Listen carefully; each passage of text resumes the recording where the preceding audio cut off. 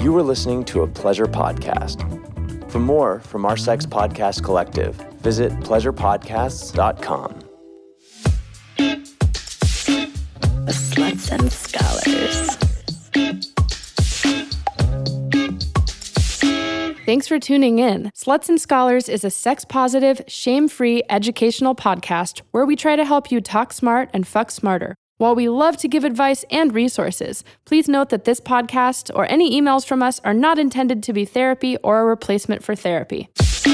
This episode is sponsored in part by OMG Yes.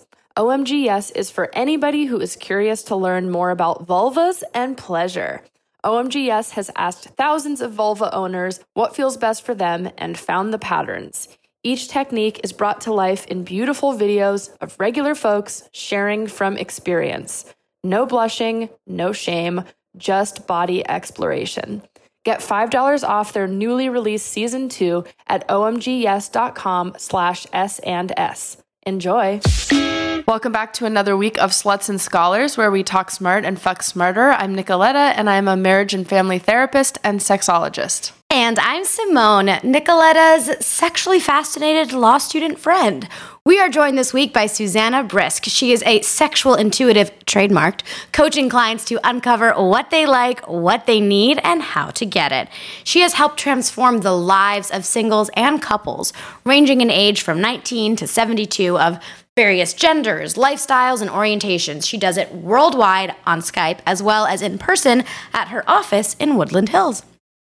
Susanna has led workshops on sexual intuition at the Pleasure Chest, Stockholm University, Kink.com, and the Sexual Health Expo. She's been profiled by a bajillion media outlets, including LA Weekly and Vice. She's been featured on SiriusXM, Girl Boner, the American Sex Podcast, luckily for her now, Sluts and Scholars. She has her own podcast called The Sexual Intuitive, and she once did a prestigious Reddit AMA, the Ask Me Anythings, and it reached the top of the front page for an entire weekend. Her Tell It Like It Is missives on sex, love, dating, divorce, parenting, mental health, and BDSM have been read by the better part of 1 million people. And her latest book, How to Get Laid Using Your Intuition, went to #1 on Amazon in the sexual health category. Welcome, Susanna. Thank you so much for having me. What a wonderful combination. Of you? All the things that you are? No. You're like, yes, I am a wonderful The combination. slut and the scholar. Thank you. Well, we're both. Yes, that's right, as it should be. And a lot of the people that I help, for whatever reason, tend to be incredibly smart, incredibly educated, and just have this one area of their lives that they've either intellectualized out of existence, or they for some reason, they can't get their head around it. But it's helpful when people have a lot of information. It's just not necessarily enough. What do you find is like the biggest information? I mean, I guess it's like a very big question, but... Well, in terms of like the physical aspects of the mechanics of sex, right? So you can find out, and you should find out, what does a clitoris look like? What is happening down in your anatomy, especially women, because we have innies instead of outies. You know, we should be checking ourselves out and knowing what's going on. At the same time, think about this. You can give a blowjob 100 different ways, let's say, right? And then you can give the same blowjob that mechanically looks the same, but is energetically completely different. And if you don't know what you're seeing, then you don't know if you're seeing, for example, a dominant blowjob or a submissive blowjob. Very different. Submissive blowjob says, I want to serve you, I want to worship you, I want to be your little, baby girl slut thing / toy, whatever it is that you're into. Or just, loyal, right? Because it doesn't have to be somebody who's fully into the BDSM world. We're talking about just bringing these distinctions to people who may think of themselves as not even kinky, right? Or the other kind of blowjob, which is, here is this very vulnerable part of your anatomy in my mouth where I have sharp teeth, and the implications of how I'm going to be about that, right? So if you walked in the room... The implication of fighting it off. Exactly, because you're not actually going to do it, because that wouldn't be safe, safe, and consensual now, would it? Well, Unless what if it is safe, right. sane, and consensual? Yeah, I think that's another podcast, actually. We're not talking about vagina dentata here. Come on. Well, I am so curious. How do you define sexual intuition? Well, I mean, I'm already like hearing it, but like, how do you define it? Yeah, it's For interesting. the non-woo-woos out there. Yes, for the non-woo-woos, exactly. And, a lot of the people I work with are not woo-woo. So I have to figure out how to explain illogical things in a logical way. So the way that I would describe it is whatever you know about intuition, which is, for example, that the U.S. military studied intuition and its miraculous power to help people avoid death and danger, right? Soldiers in battle who don't walk into a landmine because something tells them not to, and there's nothing else that could have told them that other than the sixth sense. So they've already investigated that. In the Soviet Union, even in the 70s, they were investigating intuition, but they also paired it with things like remote viewing and psychic ability and things that are even harder to prove. But they did prove that this thing exists, and it's related to something called parapsychology, which is the psychology of the phenomena, right? So what they basically proved is if you believe something, that is more powerful than the efficacy or the truth of the thing that you actually believe. So when I think of sexual intuition as something that I know experientially and something that I've developed and helped other people develop, I really think more about how it is for you, how it feels for you, how you can link up the sensations. In the last book, I called it Brain, Gut, Pussy, Brain, Gut, Dick. In this one, it'll be brain, gut, genitals, and I say, and whatever else you're rocking down there, right? And then once those things are really connected and you're not fighting against yourself about what you need and what you like and what turns you on and what you think doesn't turn you on, but maybe there might be an energy of a little bit of attraction underneath the recoil. Once you're cool with all that, you develop an almost psychic ability to be able to read other people, what they're into, and then dovetail that with what you're into. And even if that happens to be a partner that you're already with, you just become more able to be in the moment and be intuitive about whatever's next, as opposed to focusing on, again, the physical or mechanical acts. I feel like doing this podcast has kind of awakened my sexual intuition. Because that's what I aim to do. When I talk to people, when I work with people, it's the difference between, look, I've had decades of therapy, right? High five for therapy. Therapy's great. Love it. Yes, And love it. sometimes talking only goes so far. Exactly, because it's from the head up, and especially if you're more of an intellectual kind of person, or fancy yourself as one, even if you're an autodidact like myself, you can spend years and years talking around in circles and entertaining your therapist with all of your great stories, but until it goes deeper into the body and into the kind of nasty underbelly of what you might like that you haven't even admitted to yourself, let alone told anybody else, then you may not shift, right? I feel so seen. I feel so seen. I get frustrated sometimes in working with clients because I know that talking can only go so far. Right. And so there's more training that I want to do with EMDR and the somatics that I know can help clients. I'll often refer them out or like triage with somebody who does that kind of work, or at least incorporate a little bit of it. Yes. But it can be frustrating to know that like we can only take this so far. But I have a question, because I think something that I struggle with and that clients of mine have struggled with is, how do you tell the difference between intuition and past trauma or anxiety protecting you against something that you don't need to protect yourself against? That's a very good question, and I get that one a lot. How do you tell the difference between intuition and fear? Yeah, it's like that. Like there's that book, I forgot who wrote it, but The Gift of Fear, or something like that. I wish I could just rattle off who wrote that, but I don't remember. remember. Yeah, I can't remember. Either. But basically, the difference, like of I have this gut thing in my stomach that's saying that this is a bad thing to avoid, and like maybe it is, but maybe you had a bad experience in the past. Absolutely. And you're having like just a triggered. trauma trigger. Right. Yeah. So how do you know when to trust that feeling and when to be like, no, this is an old story that isn't working for me? It's interesting because one of the best ways to figure out the difference between intuition and fear is to cast your mind back and your heart back and your body back to think about the times where you wanted to follow your intuition and you didn't. and it had disastrous results for you, right? So you put yourself back in that moment and you remember, what was that feeling like that I ignored?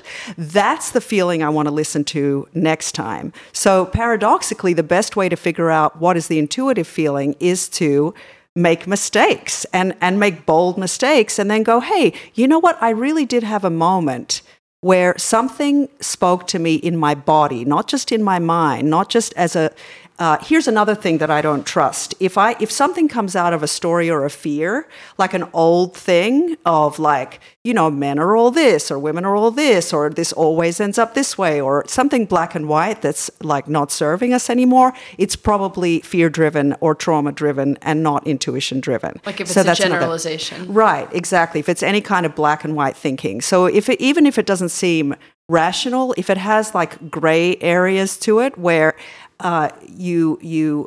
it's a sensation in the body. It's a sensation that moves you physically towards something. And once you get good at listening to it, it just moves your body. Your body just does it. That's my experience. I actually was driving today and I was behind some crazy with a Range Rover, and then he had like 5 bikes on the back, 5 bicycles, and he's like rushing to the beach. And it's like, okay, I'm not, and I'm behind this truck, right? This SUV with 5 bikes, and they're all shaking on the back. And I don't even fuck with that feeling anymore. If something's off, I just like pull out, like I just pulled over. I was like, I don't have to drive behind this guy because I felt the adrenaline. So that's intuition. It's the ability to observe everything, right? So you're not acting outside of reality. You're not, or wishful thinking what you wish reality was, right? So it's either no one wants to fuck me or everybody wants to fuck me. Like neither of those are intuition. Well, one of them is true for me, though. At a time. No one wants to fuck. I'm just kidding. Nope. See, but that's not a bad mindset. Look, it's not a bad mindset if it helps you get laid and if it helps you feel confident. It's not a bad mindset to walk in and go, God, I'm so sexy, like someone would have to just be nuts not to want it, right? That's fine. But at the same time, to recognize that the intuitive response is, it's always a little bit more nuanced. I just had a question about the way you're talking about intuition. To me, sounds very similar to like the concept of survival instinct, distinct from fear, but just kind of our brain works faster than our thinking capabilities are. So we like perceive like this is happening here, that's happening here, this is happening here. Or we try to make reasons for thoughts that we have, or like reactions that we have. So sometimes we have an instinct reaction, and then we try to make a reason of why we did that. We override it. We use our brains to override the instinct because it's what we're taught from the minute we're sitting in kindergarten and they go, sit still. Right. And you go, oh, I get it. And they go, be quiet. You go, oh, I get it. I'm not supposed to be seen and heard. I'm not supposed to move around. Now think about, underpaid teacher working with a giant classroom. It's not, we're not going to demonize, oh my God, they gave me trauma. But it's the great thing about trauma and any kind of like, hideous childhood type experiences is that it does make you more intuitive because you get so good at reading the room. Mm-hmm. You get so good at reading people's emotional temperature that you can take in a lot of details very quickly. So that was my earlier point, is that you're not grabbing these ideas out of nowhere. You're working with what you can actually observe. Right. So it's not even like a woo-woo thing at all. No. It's very much just like making inferences based on your surroundings and being able to surmise things quickly without even realizing that you're doing so. That's exactly right, which is completely scientific, by the way, because there's Gödel's theorem, who's in my latest book. He's a mathematician. I'm not going to pretend that I've read the entire, theorem, but it basically states that there's no room for true or false without intuitive guesses. Einstein said the same thing. Any great thinkers of the last however many years, thousands of years, they talk about intuition and the value of it. If you read the old philosophers, it's all intuitive. Everything that Jung is all talking about intuition. How did you get to a place where you wanted to apply this to sexuality, or do you feel like intuitively you knew to be intuitive? Yes, that's right. It was intuitive. Well, the funny thing is that I apply this to sexuality because that's what I'm interested in. Okay. So I'm like, okay, that's great. You saved your baby from the lake. And no, I'm a mother, so I jest. But that's what interests me the most. And the thing that's frustrating, and I know you see this as a therapist, is when sexual issues are kind of relegated to the corner. Like, okay, here's the rest of your life, and Netflix and art walks and wine and chill or whatever it is people do, and then here's sexuality in the corner as a kind of an afterthought, as opposed to something that's central that can be weaved in and out throughout your life to make your entire life more meaningful. So sexual intuition to me is a way of living where you're turned on by everything and everyone. So do you think folks are born with this intuition and we just learn it away from how our culture is? I would agree with that, but also, some people are, there are people with different processing issues and people on the spectrum, some that I've worked with that find it really difficult, for example, to read facial expressions, and it's a little bit more challenging. But I definitely, I don't know about we're all born on a level playing field, because there's a lot. That's a very complicated issue, but I do believe that anybody can develop it, and I definitely only came into it at around. Look, here's the thing. I was always the person people talk to about sex. I'm sure you the same. That's why we're here, right?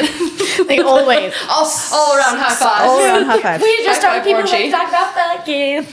So that was my whole always, right? It was always, I got to counsel this girl, I got to pick this girl up off the floor, I got to help this guy get laid, but I never figured that wasn't normal.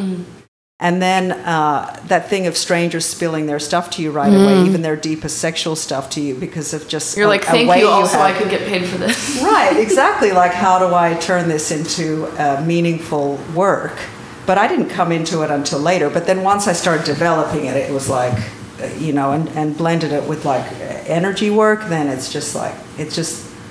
it's wonderful, wonderful stuff. So what does a session look like? You just brought up energy work, and then I know we're going to get to some specific things. But so as someone comes in for a session, let's say in person, so what's this blending of therapy and energy work? It's an hour. First of all, I don't do the 50 minutes, and I'll be collecting my medal at the door. No, I'm just joking. I'm just not. For me, I don't believe in the therapy 50 minutes. I do an hour, and I usually go over just because if I'm not going to leave somebody unzipped, right? And I don't put my hands on anybody, right? Once you unzip Why are they something, unzipped? Because if you unzip their stuff, you got to zip them back up. We don't mean physically hands unzipped.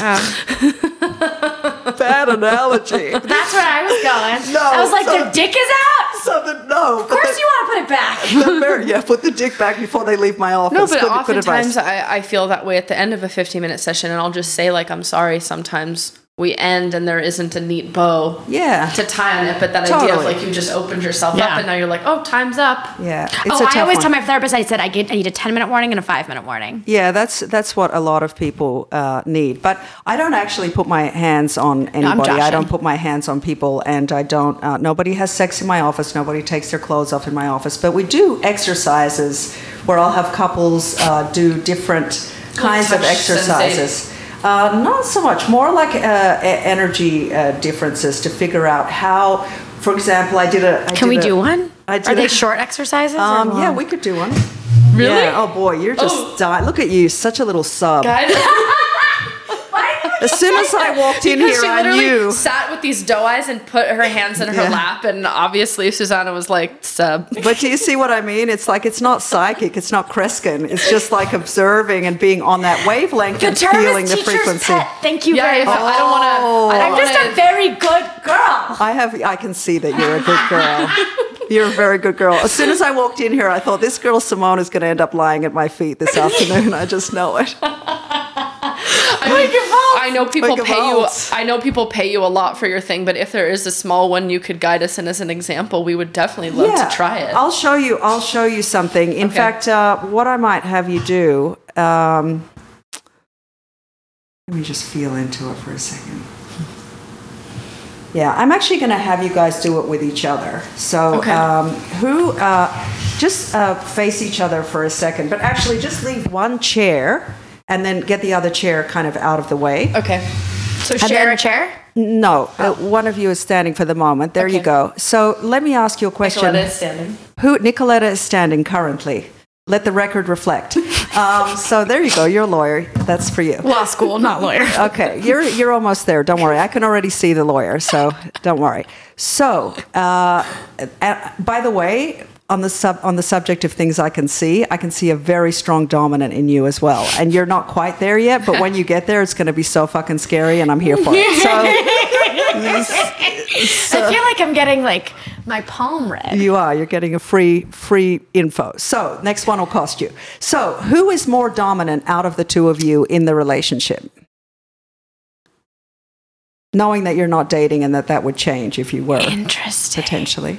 I think we've explored this in other ways, but there's some like power dynamics that we've talked about and figuring stuff out, so it might be me. I think definitely in the podcast realm, you are the more dominant. Like as it relates to as the podcast, absolutely. But maybe energy-wise, Simone dominates sometimes the spaces, the energy space. Right. That's really interesting. So the most important part about that is that you have talked about this and it's stated, right? So the majority of relationships don't have this kind of distinction at all. So there's a lot of power stuff going on that nobody's talking about, nobody's acknowledging, and so then you can't harness it for hotter sex, better sex, more of a different kind, whatever it is that you're looking for, you can't harness it if it's unstated. So let's, for a start, because I just told her about her dominant. Susanna has this like little like. I didn't realize I was going to get to choreograph a scene. Okay, so no, this is not that. This is important. So, okay. Nicoletta, why don't you lie down? You put your feet down on the floor, my dear Simone. There you go. Good girl. And okay. She's so excited. The teacher's pet thing is kind of a thing for me with young women, but I don't abuse my power, put it that way. So, Nicoletta, why don't you lie down if you're able, if you don't have any anything going on? No, on the side. I just was making sure you don't have any back issues that preclude you from lying down. Yeah, lie down next to her feet. Okay. May I take a picture of you? Oh my gosh. I'm just sharing it. It'll be good for the pod. For the gram. Exercise. She looks beautiful down there. You look so beautiful. Okay, now stop talking. Here's what you're going to do. Okay. So she's giggling quietly. That's what's happening, and making funny faces. All right. I want you to be serious, because here's the thing you have to understand, that as much as we say play and I'm having a scene and we're having play and all of that, in fact, if you are into this stuff, you understand that it has a massive, massive power to change every aspect of your life, right? So let's take this seriously for a second. Simone, just look down at Nicoletta. Just look down at her and try to go, there you go. So this is what I'll do with couples, right? What couples will do to each other. Nicoletta, keep eye contact. So avoidant. Look. There you go. Beautiful. That's beautiful. And so now, okay, see, Simone's starting to have a emotion come up. Tell me what the feeling is. I just really love Nicoletta so much. Aww. And I'm just feeling really grateful for our friendship. Aww.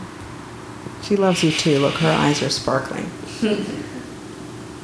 So let's say if you moved in a little bit closer to her foot, and even you could tell her if you want her to touch. Do you want her to touch your foot? I do want you to touch my foot. Okay, good. Okay, I'm touching your foot. Okay.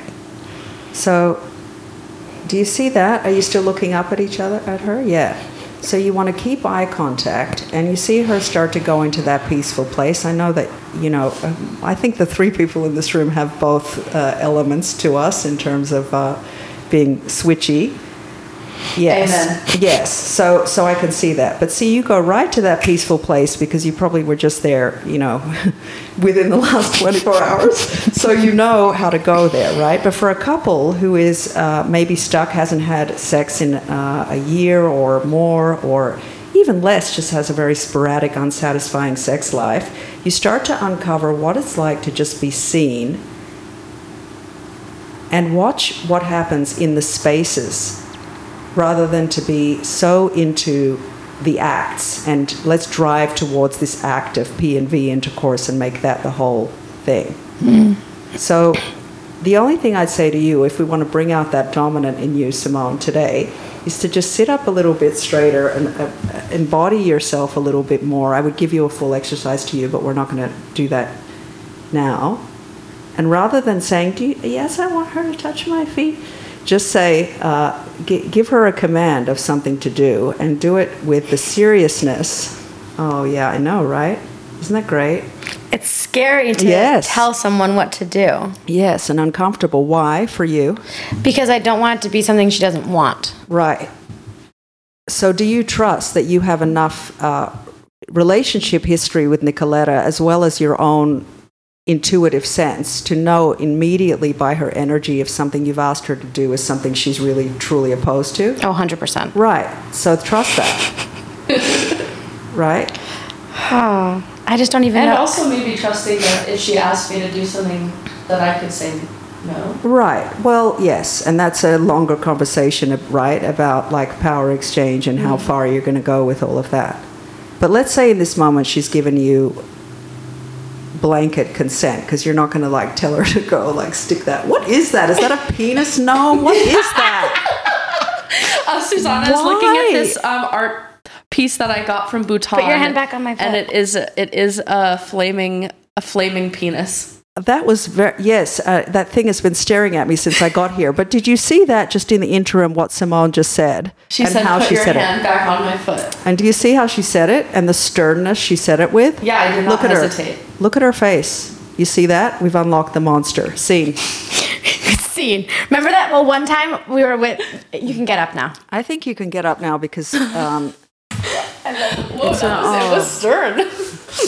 Well, no, one time we actually, we were with some friends in Vegas, and I'm like the self-hating feminist in me, I guess, joke. But there's like this little misogynistic part of me that really loves Philip Roth, and... I like Philip Roth. He's a terrific writer. I fucking love Philip Roth, but he hates women. Hated. My saddest thing about him dying is that I will never fuck him. So you were hot for Philip Roth. Oh, I was hot. I am hot for Philip Roth. Yeah, I get it. But so he's very prolific. He's written like 35 books. And so we were with like this guy who was like, yeah, I've read a Philip Roth book. And I was like, okay. And then I started listing Philip Roth books. Or no, he said, I like Philip Roth. And I started listing Philip Roth books, and every time he hadn't read it, I spanked him with a book. Oh, I love it. That's and fantastic. I was like, was it The Dying Animal? And he was like, no. American Pastoral? False. By Columbus? There's like 7 stories in there. Amazing. So I have let my dominant. That was hard to do. I'm sorry. I have to just say one thing. Every time you see on Tinder a guy's, I like sapiosexuals. It's like, I doubt that that's what they have in mind.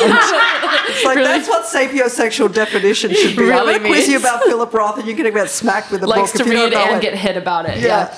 That was hard. I had trouble making eye contact. Yeah, I saw that. Long-term eye contact makes me uneasy. Yeah. I'm not on the spectrum, but I do think there's something in the like energy of it that I'm like, oh, this is a lot of... I'm like, I hold so much of the energy that I'm being given that it's like, it can be overwhelming. Yeah, I can see that. I can see why that would be. But Hence why I just broke eye contact with you. Yeah, that's all right. That's okay. Sorry for the interruption, listeners, but we want to take a moment to offer you a discount for pleasure resources.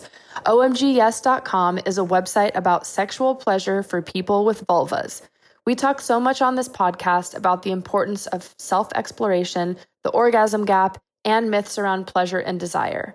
The platform OMG Yes decided to do the first ever large-scale scientific research interviewing over 20,000 vulva owners ages 18 to 95 about what actually feels good and why. What they found was, of course, people vary in what they like, but there's also lots of shared techniques. The OMG Yes site has short videos of all kinds of people with vulvas sharing and showing these styles. I've been recommending this site to clients and partners for years, and we are so honored that they are now sponsoring Sluts and Scholars. I know we talk strongly about not placing penetration on a hierarchy, but Season 2 of OMG Yes just came out, and it's all about penetration and ways to make penetration more pleasurable. Go to omgyes.com/S&S for a discount. You pay once for permanent access to a set of videos and animations, and your payment goes on to funding ongoing research into sexual pleasure. Enjoy. You know, it can all be worked on. It can all be shifted. And what's wonderful about you and this work that you're doing, having this podcast and having this, platform, is that you can help people shift that stuff. And if you know Like, for example, you think of yourself as a person who wants intimacy and loves intimacy. I think so. Right. And yet you know that you have this little bugaboo in the middle, little interrupt that says, I'm going to get, and then, there's my little uncomfortable zone. So the more that you get to see it and observe it, it's going to shift, over time. So, but when we're very, I don't want to start about like empaths and everything. I'm sure 90% of people listening we're going to definitely have to bring you back for another one. I can already tell. Oh, thank you. I appreciate that. That'll be fun. It's fun to as long as get we get away to play again from my children. I am curious, that exercise, like what kinds of folks would you use that with, or any couple to sort of see the dynamic? I wouldn't say I've used it with every couple that I've worked with, but I see such a wide variety of people in terms of people in their 20s, people in their 40s, people in their 60s, people in their 50s.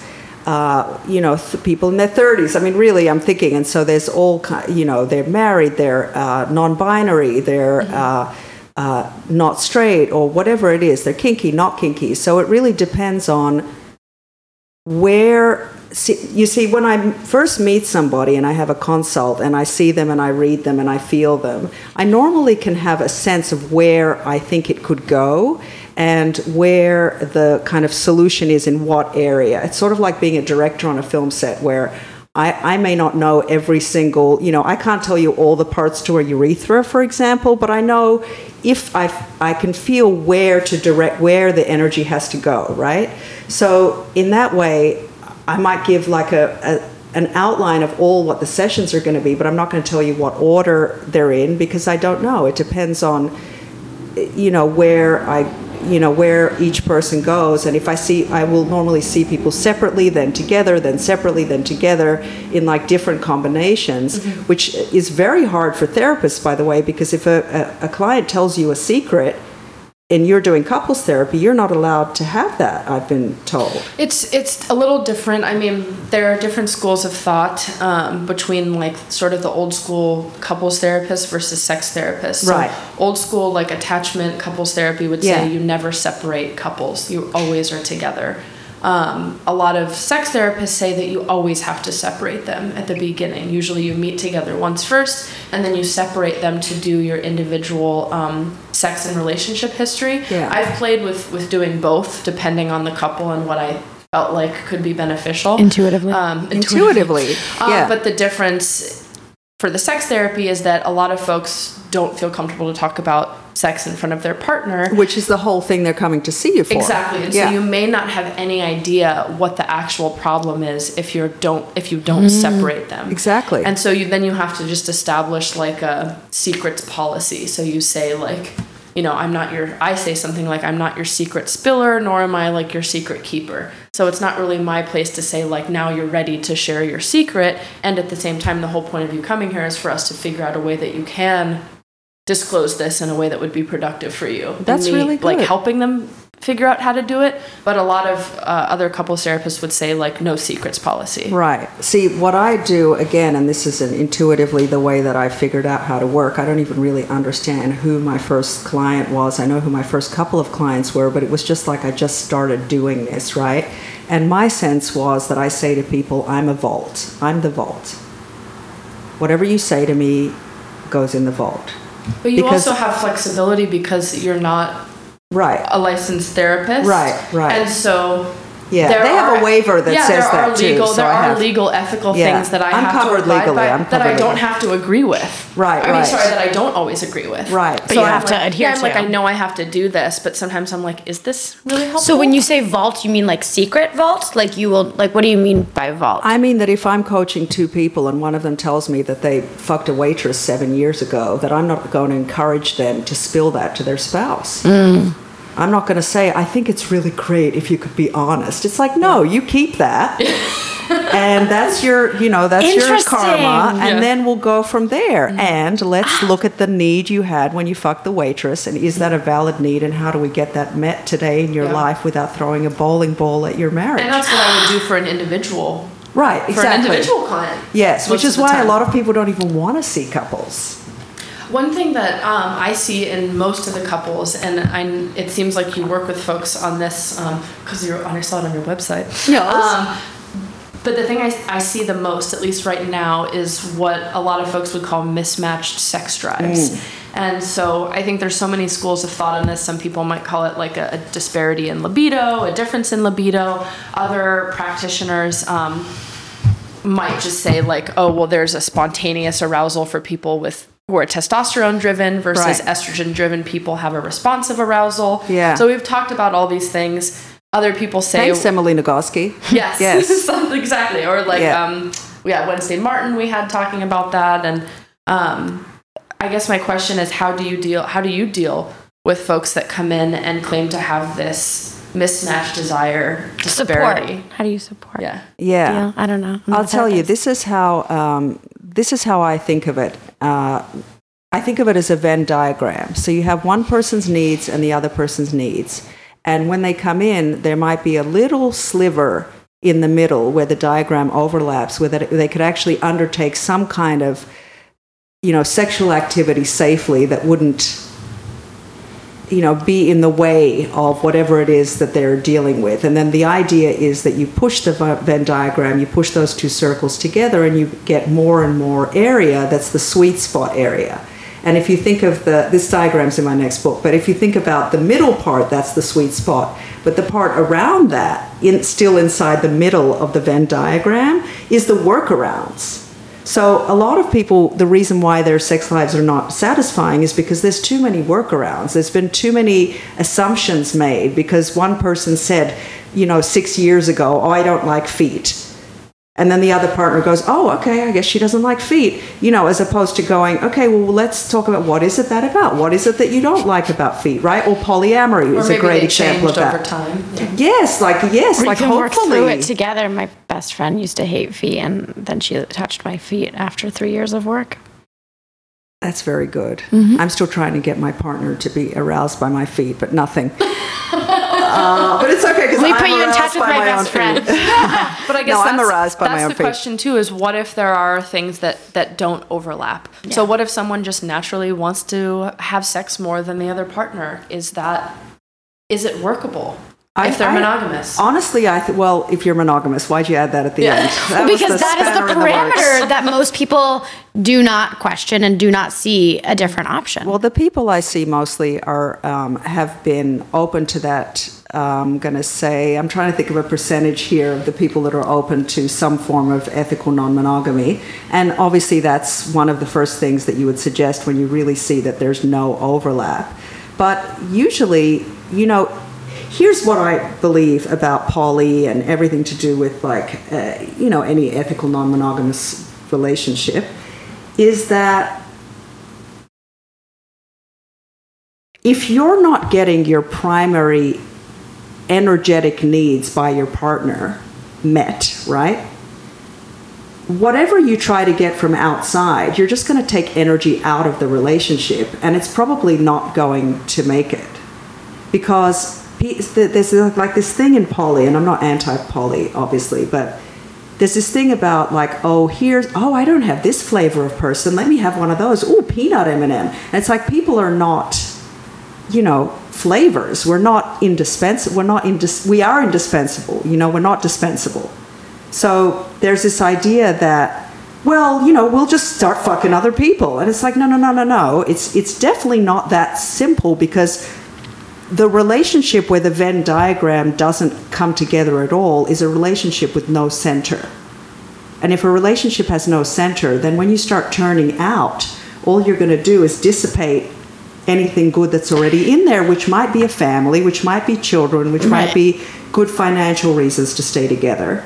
So there are ways to work on the intimacy enough and the openness and the communication enough and the unraveling people about their own sexual shame and hang-ups, where then, now we can responsibly know with good guidelines whether we can turn somewhere else to get our needs met. But I mean, obviously there's so many more nuances to consider and the complexities of each couple. But let's say, Simone and I sort of are a couple that are non-sexual. But let's say Simone and I come in and we're a romantic sexual couple, and I say I want to be having sex, every day. And Simone is like, once a week at most is good for me. Sometimes not even that. Yeah, that's what do you do with that? That's not an ideal situation. I mean, I've had people who came to me with very similar things, and the first thing that I would say is that wanting to have sex every day with a long-term partner is not a reasonable expectation. I mean, it's just not, okay? So I'm not here to shame anybody, God knows, for being too horny, because have at it. But if you think that your partner has to fuck you every day just because you want to get fucked or whatever it is every day, then, then you're in some kind of other territory. So then I would work with the partner who feels like, once if, to say, well, is your partner really, first of all, you rule out physical causes, right? Obviously, hormones or, some STI that's shutting things down that you don't even know about, or pain that's caused by an STI you don't know about. These are examples of things that can be discovered. And once you rule out physical causes, the idea is, okay, I'm going to get underneath that person, not literally, thank you, zip them up. No unzipping will happen, but I will unzip their their psyche and their sensual ideas of what turns them on, because if you really have a look, their partner usually has no fucking idea what it is that actually would get that person to want sex more than once a week, or meh. It's like, if it's meh, well, so these are the first avenues, let's say. But I think you definitely get to a point where you go... Or as Peggy Kleinplatz talks about optimum sexuality, and like that people don't want to have it if they're not having the sex that they don't want to be having. Yeah, that's right. It's so like if you're not enjoying it, if you're not doing the things that turn you on, no wonder you don't want to have it. That's right. And it's very much, it becomes a catch-22 as well, because with regular therapists, they'll be like, okay, let's talk about who does the dishes for fucking 3 years, and then we'll get around to the sex part. It's like, no. We talk about the sex part. You fuck me good, I'll do the dishes. That's right. Girl, if you do the dishes, I'll fuck you good. That's right. What if the desires don't line up?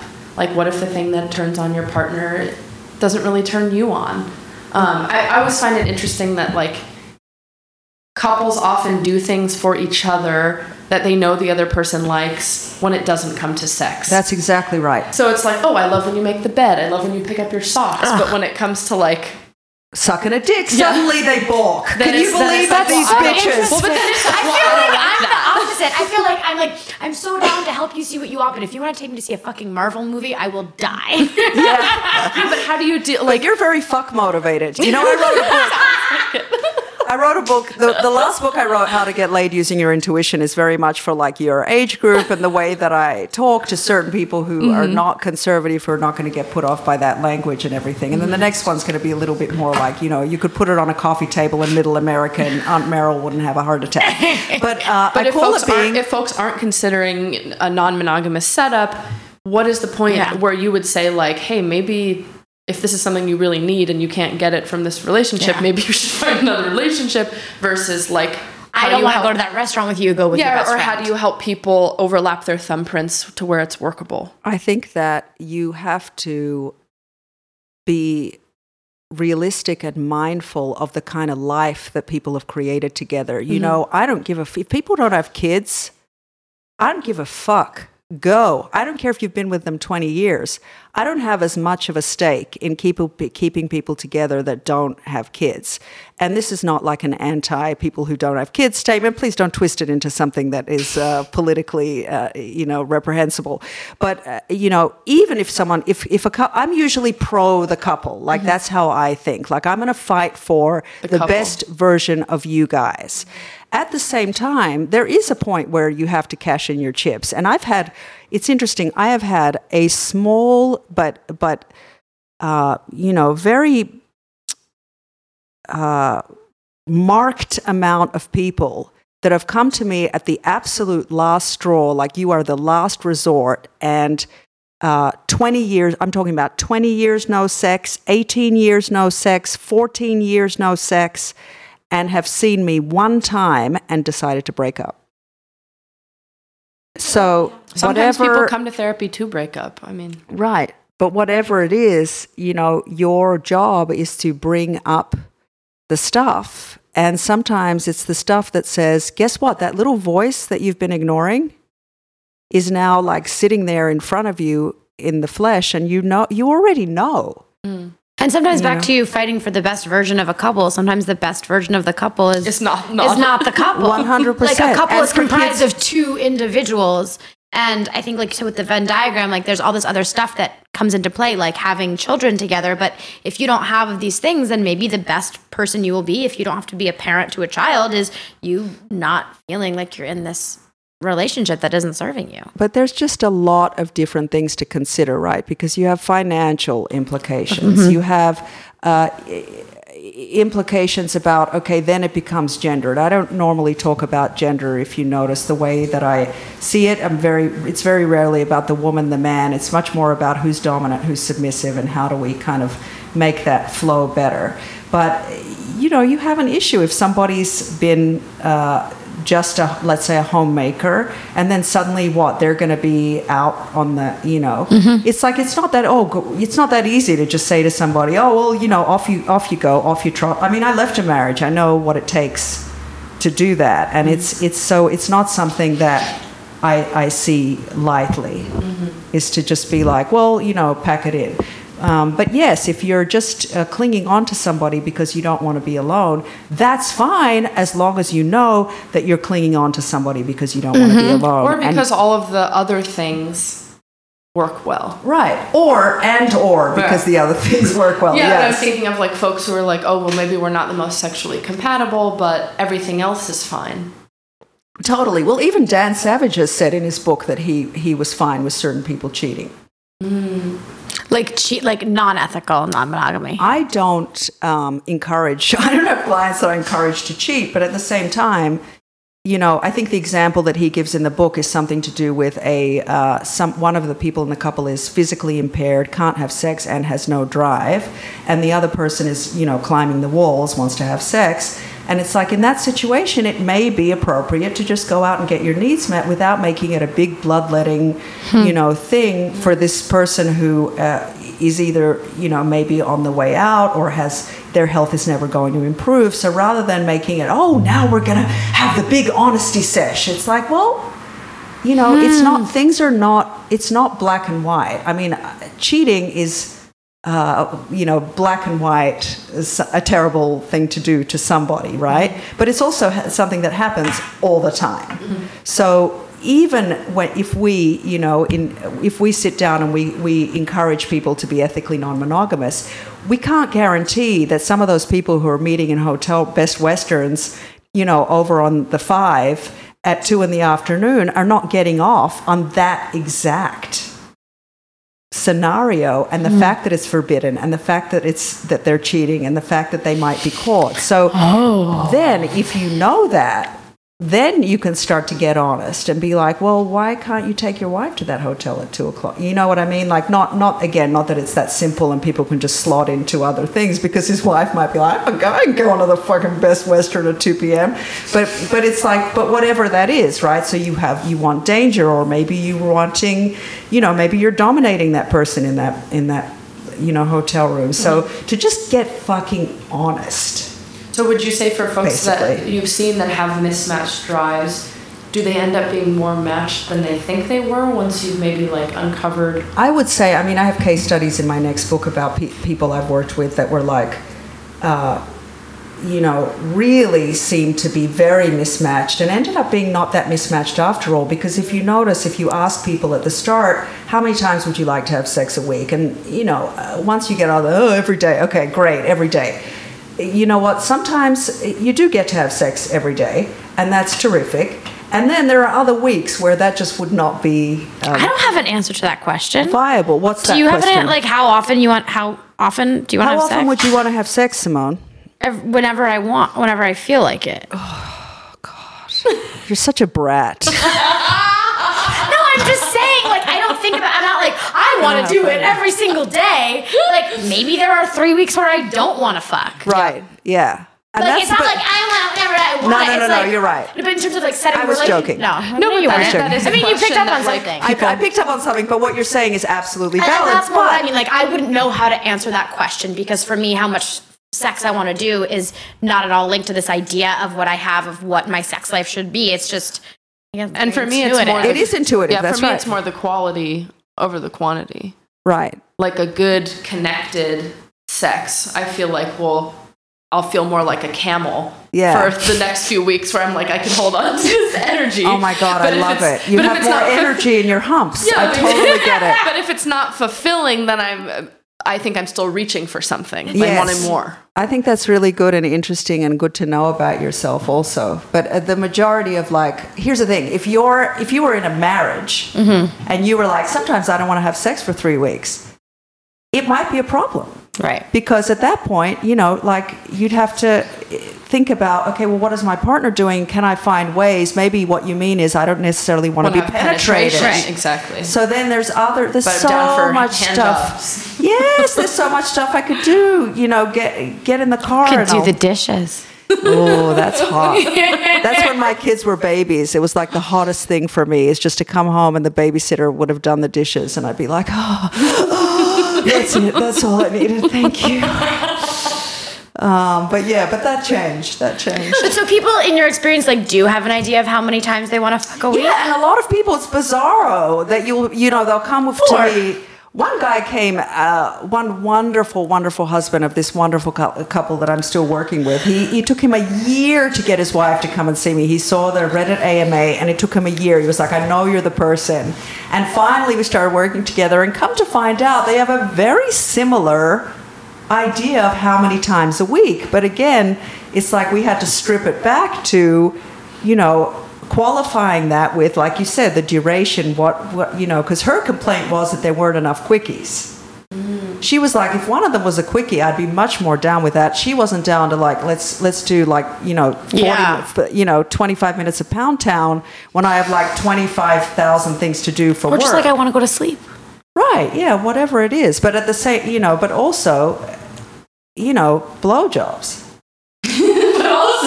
Wait, what? Come on. I mean, and when I first, people get very rigid around these things. Well, I think when I usually have asked people, is there an expectation you have of sex during the week? I do ask them, well, how do you define sex? Exactly. Because a lot of people are thinking, penetration. Oh. And so it may just be that they haven't expanded the definition of what sex can be and created a menu of other options. Yeah. It's a big menu. And, you could write that menu for this little group. You could write the menu on this I feel like I've had a lot board. of sex recently, but I have not had a dick inside me since April. But you feel fulfilled? Yeah, I think so. Maybe. Depends on the day. Depends on the day. I just love the energy with which you said that. I haven't had a dick in me since April. It was just is that an incitement? Are you trying to I do want a dick in me too. Yeah, really? I have one in my drawer at home.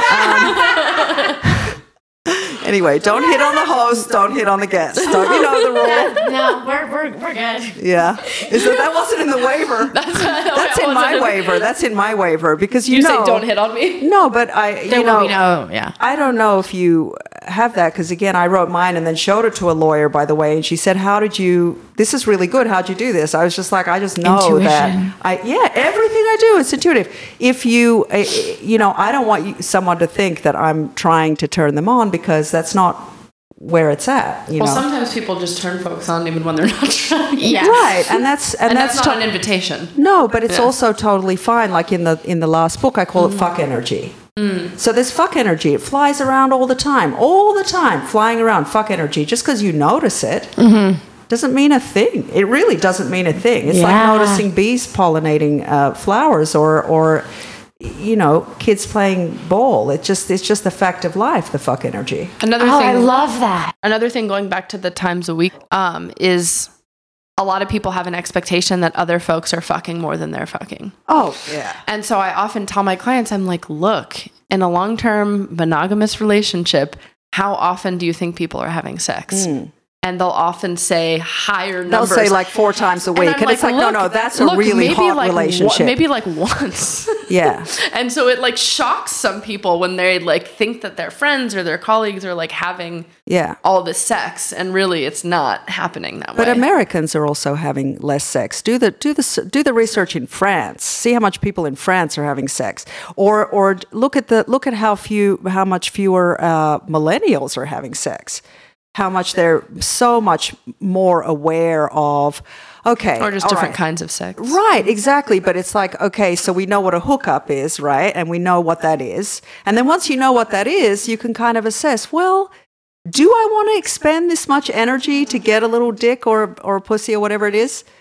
Or use my womanizer. Maybe just not. Yeah, got a womanizer. Oh my God, forget it. You'll never, forget it. Who needs a dick since April? Since April. Yeah. Well, you should have said it was the womanizer. I would have totally understood. That toy's a game changer. It really is. Yeah. It really is. I just wanted to say I really love what you said about fuck energy bouncing around everywhere, especially as someone who has really been sexualized my whole life, and people kind of calling me a tease or calling me a flirt or things like that when it isn't something that I mean, sometimes I'm aware and it's like jokingly or flirtatiously or whatever, but a lot of times it's just like, this is, I guess, what like shoots out of my nipples. Out of your holes. Out of all of my holes. All your holes at once. But like, yeah, and you saying like it's not an invitation, it doesn't imply that there is a desire to like fuck whoever is like seeing the fuck energy. So true. And I just really appreciate you saying that. Yeah, because it's like it's not but what's difficult for people, I think, and I felt this way myself when I was 38 years old and just a starved little puppy, and was just when I had that awakening, like it just mowed through the trampage, right? I just mowed through.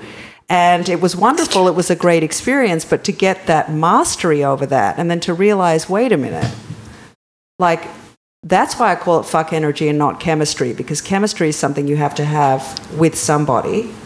You generally, people don't think of yourself as having chemistry with yourself. Because it's an interaction. Right. But that's exactly what I teach people to develop, is to have that relationship with your own sexual energy where you don't need to go and act on every time you get a stirring in your nethers. You don't have to act on it. It's really about, okay, what's the need? And there are different ways to fulfill that need that you could, once you learn to do for yourself, is a really powerful way, in my experience, to heal all kinds of issues.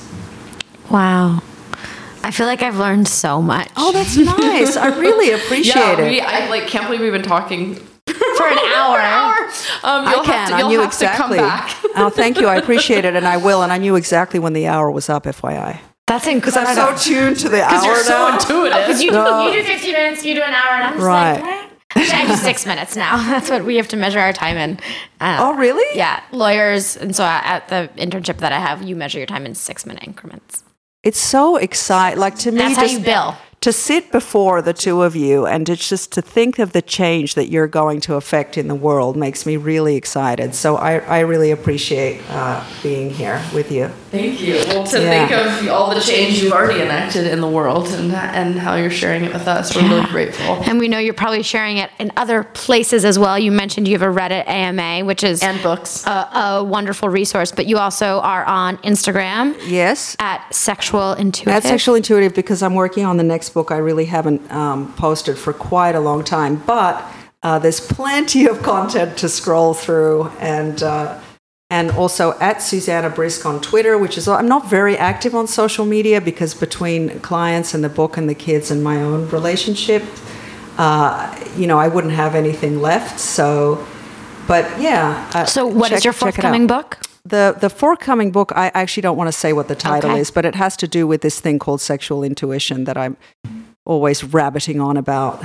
Okay. Well, rabbiting bunnies, fucking like bunnies, On that note, thank you, dear listeners, for tuning into another honestly fabulous episode, in my opinion. We had a real moment of connection, Nicoletta. I loved that.